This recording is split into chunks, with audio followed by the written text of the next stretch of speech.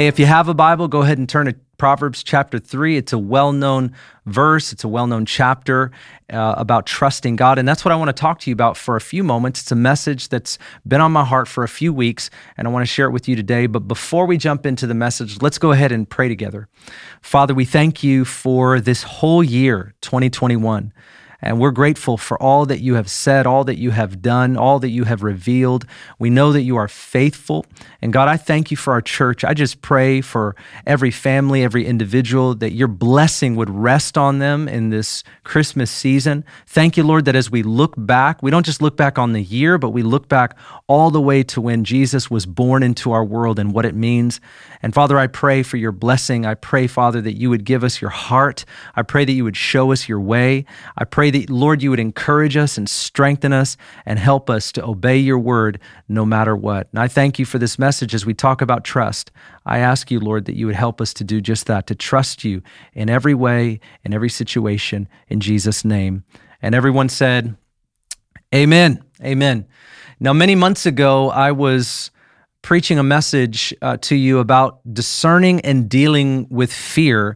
I knew because of what we were facing that fear is something that we've been grappling with and struggling with in some cases. And so I talked to you about that. And my goal was not to tell you that fear is bad, although it is, and that you shouldn't do it. And obviously, we don't want to. But the goal of talking to you about discerning and dealing with fear was to talk about how fear has a polarity to it. Fear can be cowardice and it can be compulsion. But sometimes we think about fear as our unwillingness or hesitancy, or we are timid in a sense. We're hesitant or reluctant to do something, where there's a cowardice to us, like we should be more courageous. We're unwilling to take a step or a stand when we need to. But I noted that there's another side of fear, and that is where we're compulsive, that because we're afraid, we want to control our reality. And because of that, there's sort of this false idea that we can do that if we just act. And so we try to act, we try to step out, we try to control ourselves, we try to control other people, we try to control outcomes. And very often, those are things that we simply cannot do. And the reality is that we don't often turn to God when we're feeling those things. And we wanted to grow in our turning to God in the midst of feeling the fear. And that's what I talked to you about. And it was about another couple weeks after that where our youth pastor, Pastor Ryan Kim, talked about worry.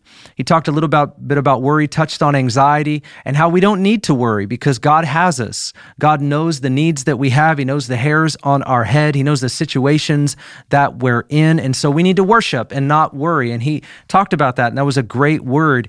And then it was back in November where Pastor Randy Remington came to our church. And he gave us such a wonderful message on the promise of peace. And I can remember sitting there listening to Pastor Randy talk. And as he was talking about the promise of peace, of God's shalom abiding on our lives, I realized that God, as he works in our life, it is very cyclical. There are cycles of life, and I could sort of see it in my mind like a tripod. And it's interesting because I'm looking at a couple tripods right now, and I didn't know I was going to. But anyways, I see it like a tripod in that we often have these situations of life, they sort of flow into our life like a river. You know, we can't control them, they just flow. And when they do, there's this natural reaction to worry or to be fearful. But there's also this longing for God's peace, for God's shalom in the midst of that. And so I saw that this other piece, or the bridge between our natural response and reaction, which is worry and fear typically, not all there is, but typical, and between God's peace, which is his promise. This is what God does. This is what in the natural or in the flesh we do. The bridge between the two was trusting God. And that's what I saw. I saw it was trusting God that causes us to receive his shalom, trusting God, leaning on him and leaning into him. And so this became a very, very important message as I began to study the scriptures and think about, well, what does it mean, therefore, to trust God? If trust is the bridge between our natural reaction and response to life circumstances to receiving his promise that he gives so that we can act the way that he wants us to act and be the people that he wants us to be. How do we trust God, and what does trusting God actually mean? And I want to try to answer that to some degree. I know I won't be able to do all of that today, but I want to at least talk to you about this, because as we look at the new year and we go into 2022 having no idea if things are going to get better, we have no idea if things are going to change or get worse. And some of us probably believe that things are going to get worse, and the narratives that are out there and the fear that is very real and the despair as to whether or not things are not just going to go back to normal, but even have a sense of normal. Is that going to happen? I think no matter what happens, we as the people of God have to trust God. And that's why this is so vital that we talk about this as we move into the new year and as we look at the unfolding future and we recognize that God has this in his hands. The first thing, if I can, is talk to you for a few moments about what trusting God does not mean. Sometimes Jesus started his teaching by talking about what something wasn't. Matthew chapter 6, that's what he does when he talks about prayer. He says, don't pray this way, right? Don't pray like the Pharisees or the pagans. And then he says, but when you pray, do this. So I want to follow Jesus' teaching style in Matthew 6 by talking to you about what trusting God does not mean. And the first thing trusting God is not believing that God will cause everything to go the way that we want it to. You know, sometimes when we say, just trust the Lord, baked into that idea are thoughts like this. I know maybe as I'm talking about it, you wouldn't say that. I wouldn't say that I'm trusting God that everything will go the way I want it to, everything would go the way I prayed, but I think it's kind of baked in. And that's sort of what I think we can often think is really what it means to trust God.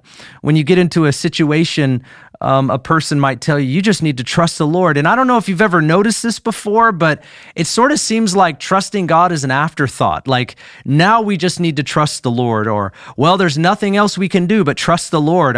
I thought trusting God was literally the way we were supposed to live, right? I thought that was what it was all about. But trusting God does not mean that everything should or will work out the way that we want it to. Now, I'm not downplaying the fact that we are praying God's will, that we're seeking what we know that or what we think God is doing in our lives or in the lives of others around us. But we just have to acknowledge that sometimes as we contend for God to do things in our life, or believe God for more, or as we sort of step into the future thinking that this is probably the way that it should go, there has to be a higher principle than just trusting God to have those outcomes realized.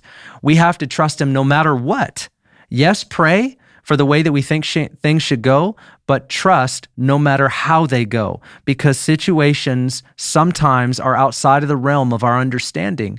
And God uses all these things, whether we like it or not, or whether it goes the way we want to or not. The Bible is quite clear, though, that when we look at the stories of heroes of the faith or people that the Bible brings up, things did not always go their way, even against or different than the way that they prayed.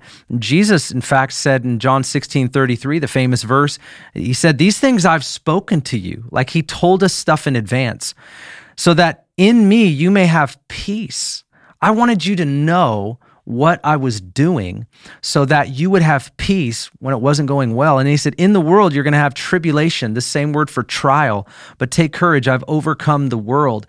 Jesus said to the disciples, I've told you some stuff in advance because things aren't going to go great for you all the time. But when that's the case, that you understand you can have courage and you know that I've overcome all of this.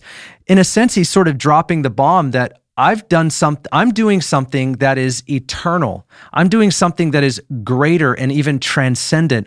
And so the higher principle of trusting God in it all and through it all means that things may not always go our way. And so trusting God cannot mean that we're just expecting for God to do what we prayed and what we said.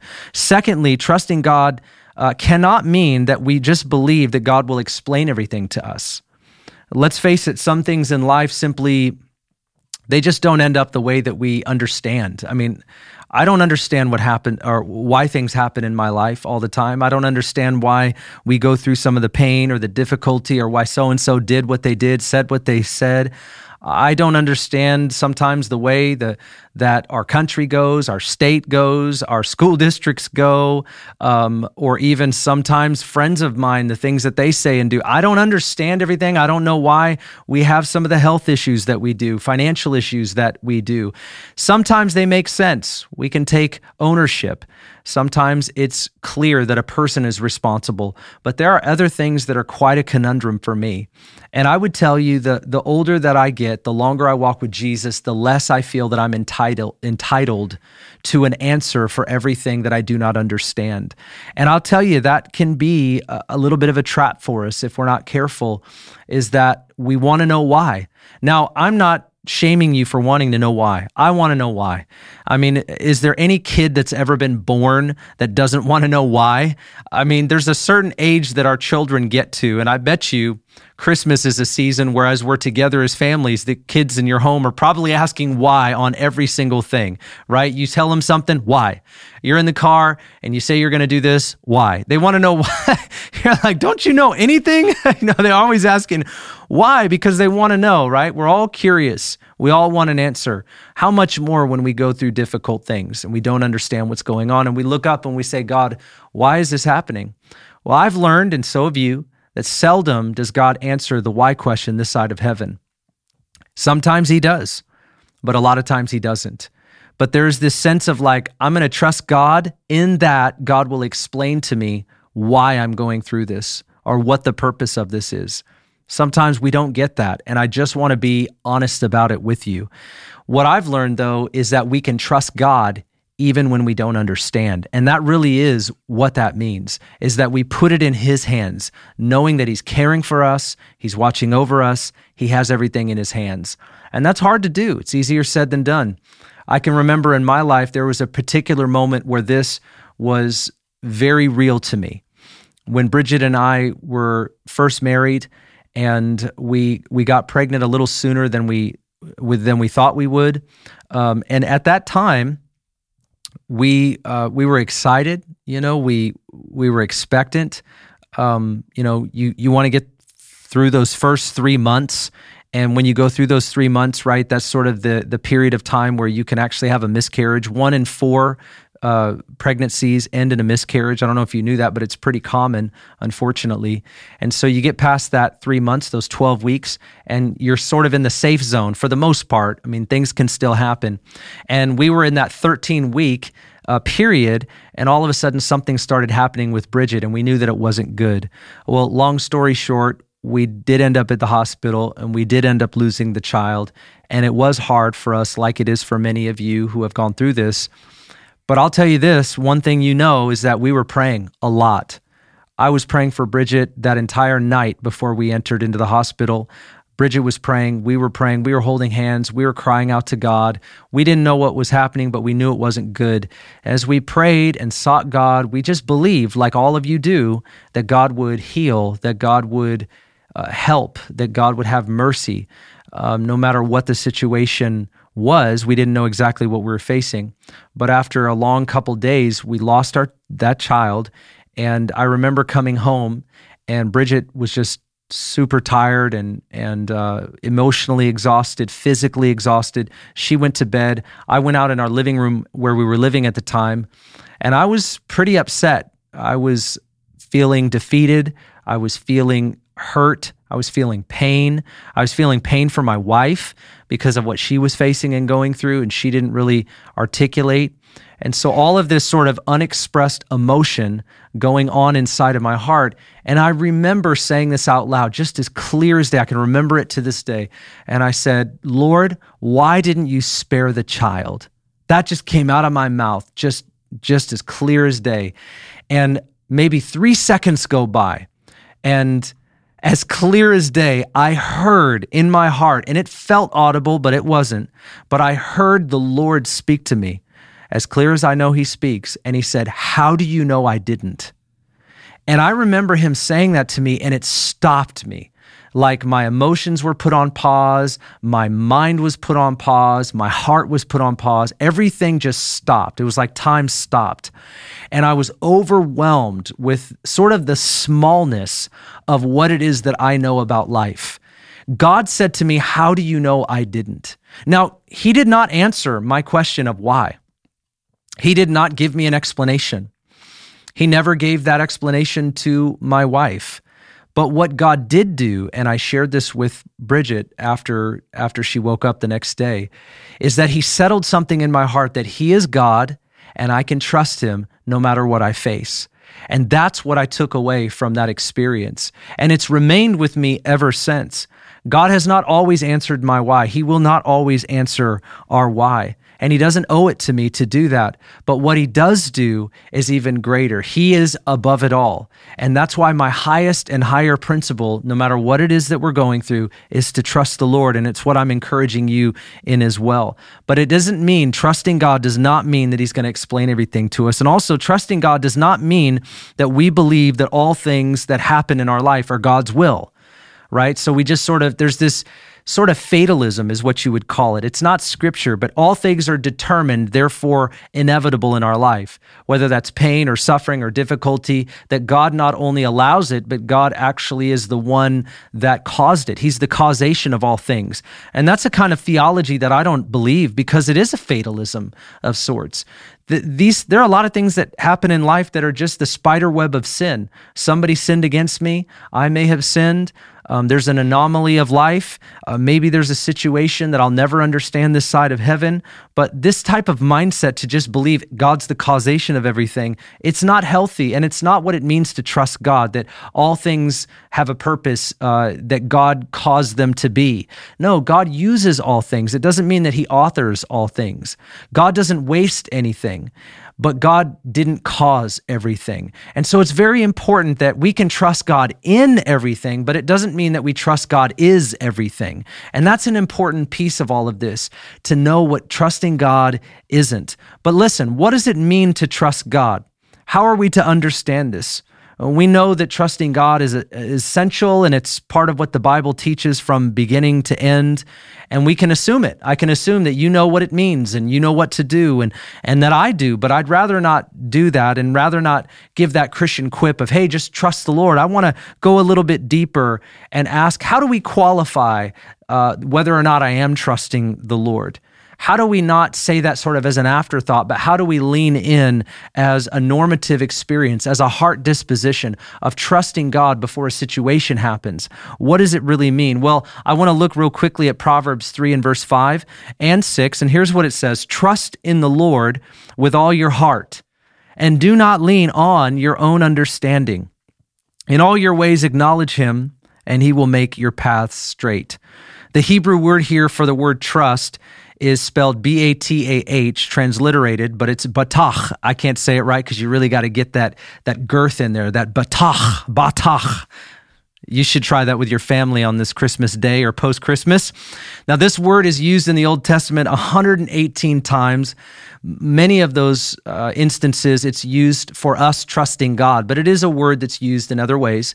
But primarily, it is used to exhort or admonish us to trust the Lord. And here's what this word means. It means to be totally reliant on someone or something.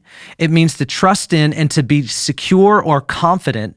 It means to be absolutely sure, to put your confidence in something or someone. Well, this definition helps us understand the whole verse that we're reading, or the two verses in Proverbs, where he says, trust in the Lord with all your heart and do not lean on your own understanding. Now look at that word, that term, lean on. Do not lean on your own understanding. This word it means to support, or it's talking about the support system underneath someone, sort of like a tripod. It's like that support for the camera. Don't lean on. Don't allow yourself to rely upon what you understand, but trust on, which means to lean on the Lord, to lean on his understanding, to lean on his vantage point, to lean on his work and not our own. When Solomon wrote Proverbs chapter 3 and really the other Proverbs, he was writing to his son, and he was not writing this as sort of a reaction. He wasn't saying to his son, hey, when you get into a circumstance or when something in life happens, then you should trust the Lord. He was actually teaching him, before anything ever happens, trust the Lord. Do not lean on your own understanding. Don't live a life where you're leaning on the support system of just the way you see things, the way you know life, and the way you interpret whatever happens around you. He's saying, trust and lean on the Lord. Have a disposition. So it's very proactive and it's not reactive. In fact, when you look at a lot of the passages in the Bible about trust, that's exactly what it's talking about. It's talking about proactive. Now, it doesn't mean that we don't ever have a reaction in that we have to put our trust in the Lord. We certainly do, but there is a posture that we want to have prior to any type of reaction whatsoever. We're leaning on the Lord for His word and His ways and His truth, and of course, His unfolding will as we engage the future. For us, that's 2022. But what do we often trust in, right? We can often trust in other things.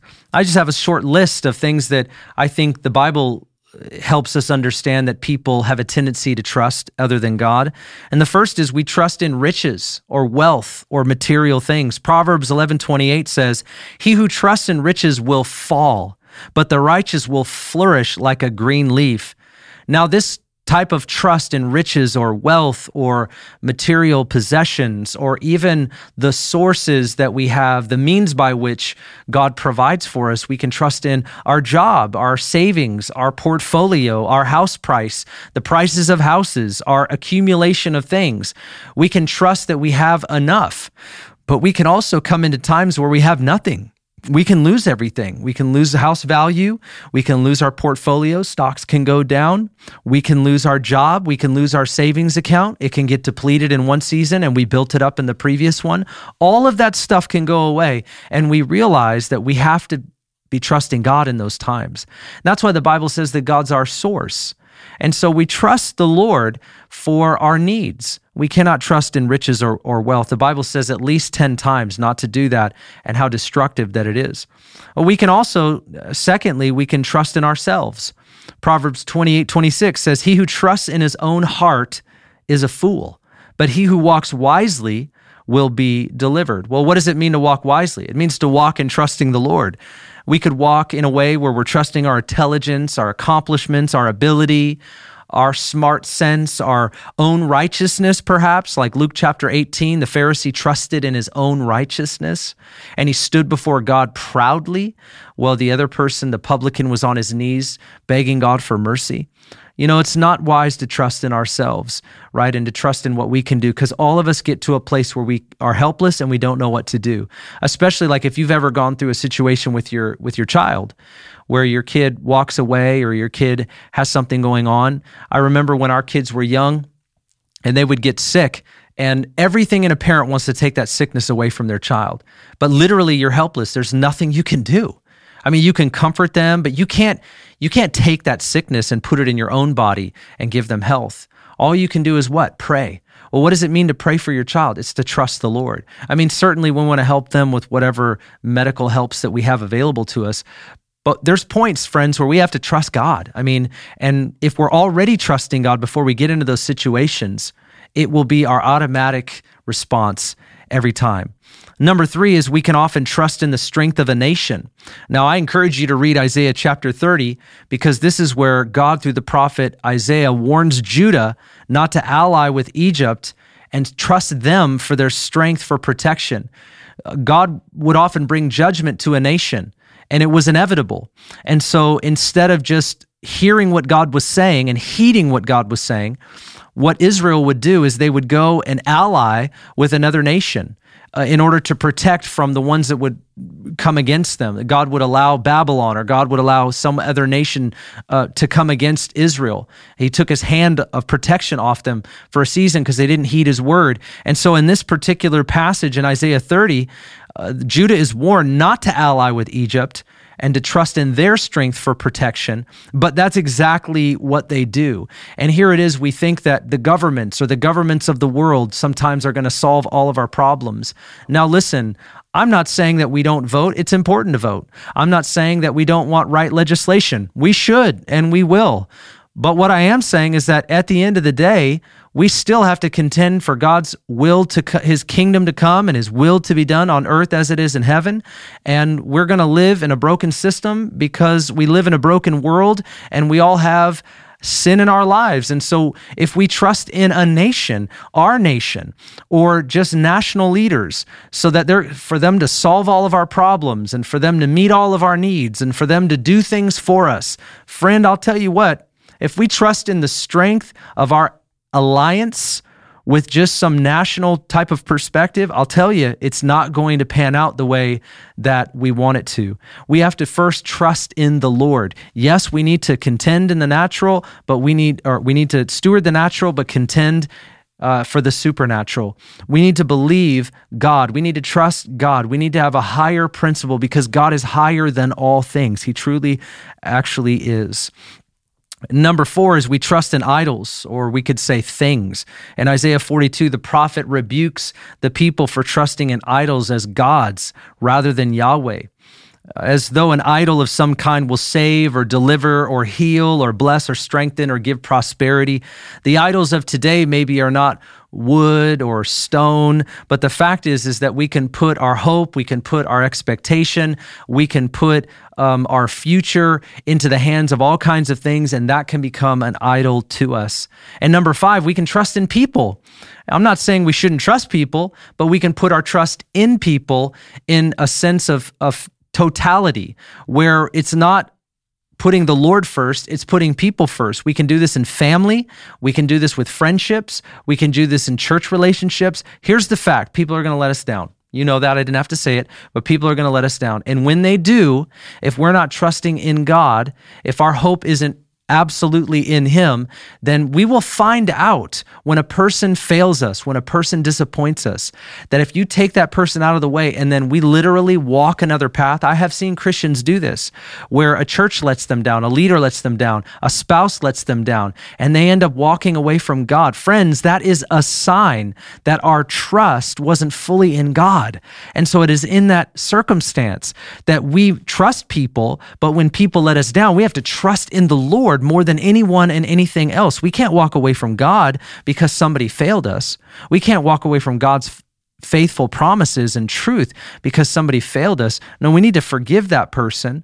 We need to ask God for healing, and we need to put all of our trust and hope in him. That's what we do. But it's so easy to fall into the trap of trusting other things.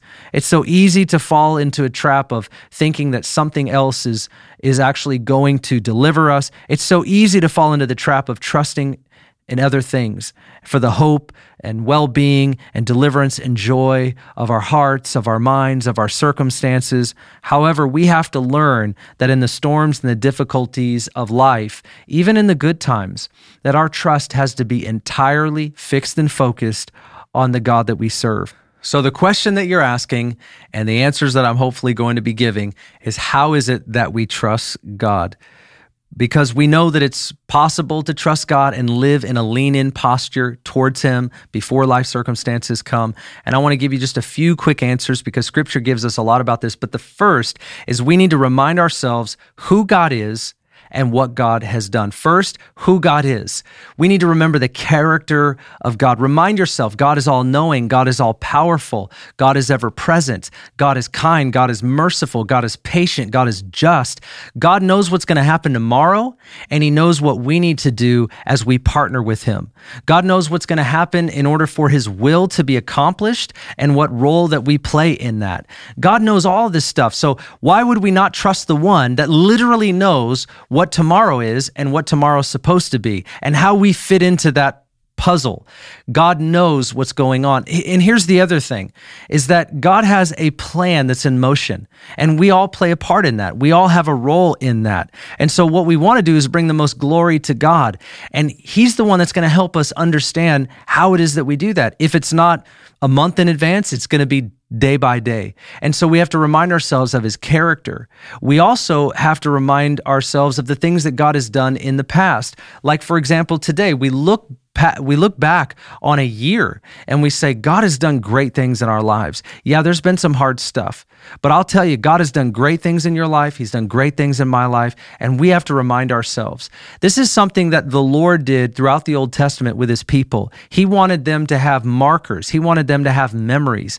He wanted them to build monuments to remember what he had done. Why? Because we forget. And so I believe the Lord would want us to remind ourselves of his goodness and his character, but to remind ourselves of his faithfulness and the things that he's done in our lives. As we do that, we'll see that God has delivered and God has healed and God has saved and he has provided and he has moved on our behalf.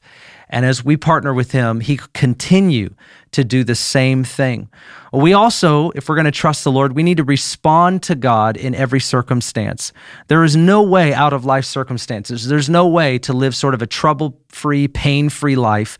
So we understand that the rain falls on the just and the unjust. It's just the way that it is. And there's a passage, though, that I think speaks to this in sort of a unique way, and that's 1 Peter chapter 5 and verse 6 through 11. Let me read this to you. It says, "Therefore, humble yourselves under the mighty hand of God, that he may exalt you at the proper time, casting all your anxiety on him because he cares for you." Now listen to this connection. "Be of sober spirit, be on alert. Your adversary, the devil, prowls around like a roaring lion seeking someone to devour. But resist him, firm in your faith, knowing that the same experiences of suffering are being accomplished by your brethren who are in the world. After you have suffered for a little while, the God of all grace, who called you to his eternal glory in Christ, will himself perfect, confirm, and strengthen and establish you." Notice how Peter says, cast all your anxiety upon God, for he cares for you. Another translation says, cast all your cares upon God. Now, anxiety and cares, the cares of this life, are attached to the pain and the problems of life. What we do with this is vital. What we do with those things, how we process those painful moments, is extremely important. What do? We cast all of those things on the one that we trust. We cast all those things on the one that knows what to do when we don't. We're not going to lean on our own understanding. We're going to lean on the Lord. So when we go through something, we don't turn away from God, but we respond to God. Now, I don't know if you notice this, but the second part of the verse is talking to us about the enemy. So I would actually look at it like this. If we do not give our anxieties to God, if we do not cast our cares upon the Lord, he says, be of sober spirit, be on alert, for your adversary, the devil, prowls around like a roaring lion seeking someone to devour. Did you notice that that's connected to us not potentially casting our cares upon the Lord? So if we're trying to lean on our own understanding, if we're trying to respond to things in our own strength and our own wisdom, and we're not going to God and we're not giving these things to God, if we're not offing the baggage of our heart onto the Lord, then I'm telling you, like the devil is right around the corner to trick us, to seduce us, to lie to us, to tempt us. And he's going to use those worldly burdens against us. And that's the way that I actually read this. It's that the enemy he's in the bushes waiting and watching to see if we're allowing these things to weight us down. And that disappointment and that discouragement will come in because we're trusting in something else or we're trusting in someone else. But when we respond to the Lord, the one who cares for us, he takes that burden off of us. And then we're light and we're feeling that peace of God. But those who practice this simple trust in God will be established. Isn't that what it says? It says that he will confirm, he will strengthen, he will be the one that establishes us. Thank God. Praise God. The third thing that I think helps us to trust the Lord is we remain close to Jesus every day. No matter how close we are to God, we're going to have difficult days. We're going to have curveballs. You know this. I know this. But the posture of leaning into Jesus before these things happen is vital. Jesus said it like this in John 14:1. He said, do not let your heart be troubled. In the Amplified, it says it this way. Do not let your heart be troubled, afraid, or cowardly. Believe or confidently in God and trust in him. Have faith. Hold on to it. Rely on it. Lean into it. Keep going in it. Believe also in me. I love the Amplified Bible. It's just what we're talking about today. Jesus said these words to his disciples, and he's preparing them for what's coming by telling them to trust him no matter what happens. And we read the story of the disciples and all the pain and the problems and the difficulty that they faced. Friends, these guys walk with Jesus. They're the ones that received his Great Commission. They're the ones that started the early church. They're the ones that cultivated the beginning of Christianity. And they also were the ones that faced some of the most dramatic, painful, difficult seasons of life as followers of Jesus. And he said this to them: don't let your heart be weighted down, afraid or cowardly, but believe confidently in God and trust in him. Have faith, rely, lean on him. Do not lean on anything else. Do not look to anything else, but lean on the Lord. See, if Jesus had to say that to his first disciples, then we need to hear it so much more. In the world that we're living in, we're getting pulled this way and pulled that way. There's so much going on. There's so many expectations that we have. Sometimes we have entitlement in our lives. We think we deserve this, or we're owed that, or we're confused by that. But when we trust the Lord, when our trust is in God, we're not shaken. When our trust is in God, we're not moved. When our trust is in God, those difficult and painful experiences become places of growth in our lives, not because we love all of that hard stuff, but because we give God all of that hard stuff and he won't waste it. Don't you love the fact that God doesn't waste anything when we give it to him? I love that about the Lord. Here's what we know. The longer that we stay close to Jesus and follow God, the longer that we do that, the more we know we can trust him. We can trust him. Listen, friends, he's got the whole world in his hands, right?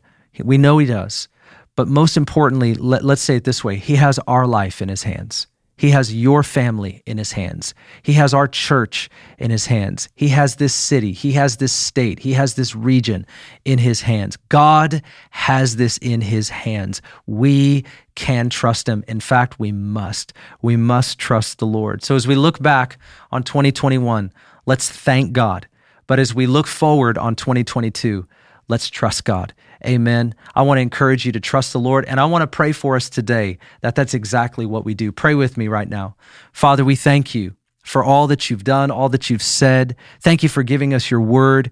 Lord, thank you for showing us the way. And in the midst of difficult times, in the midst of even great times that some of us are in either one of those categories, but I just pray no matter what we're facing, whether it's good or bad, whether it's easy or hard, I pray that we would trust you no matter what. We would trust in you, and we would not trust in other things, lesser things. We would trust in you. And so today we profess our trust. We say to you, I trust you, Lord, and I trust you for this next year. Whatever you want, Lord, may our life be an outflow of your will. Whatever you want to say, I pray we'd have ears to hear. Whatever you want us to do, I pray, Father, that we would be obedient. Give us the grace to follow you into all the places that you lead. We love you, Lord. We trust you. We thank you. In Jesus' name.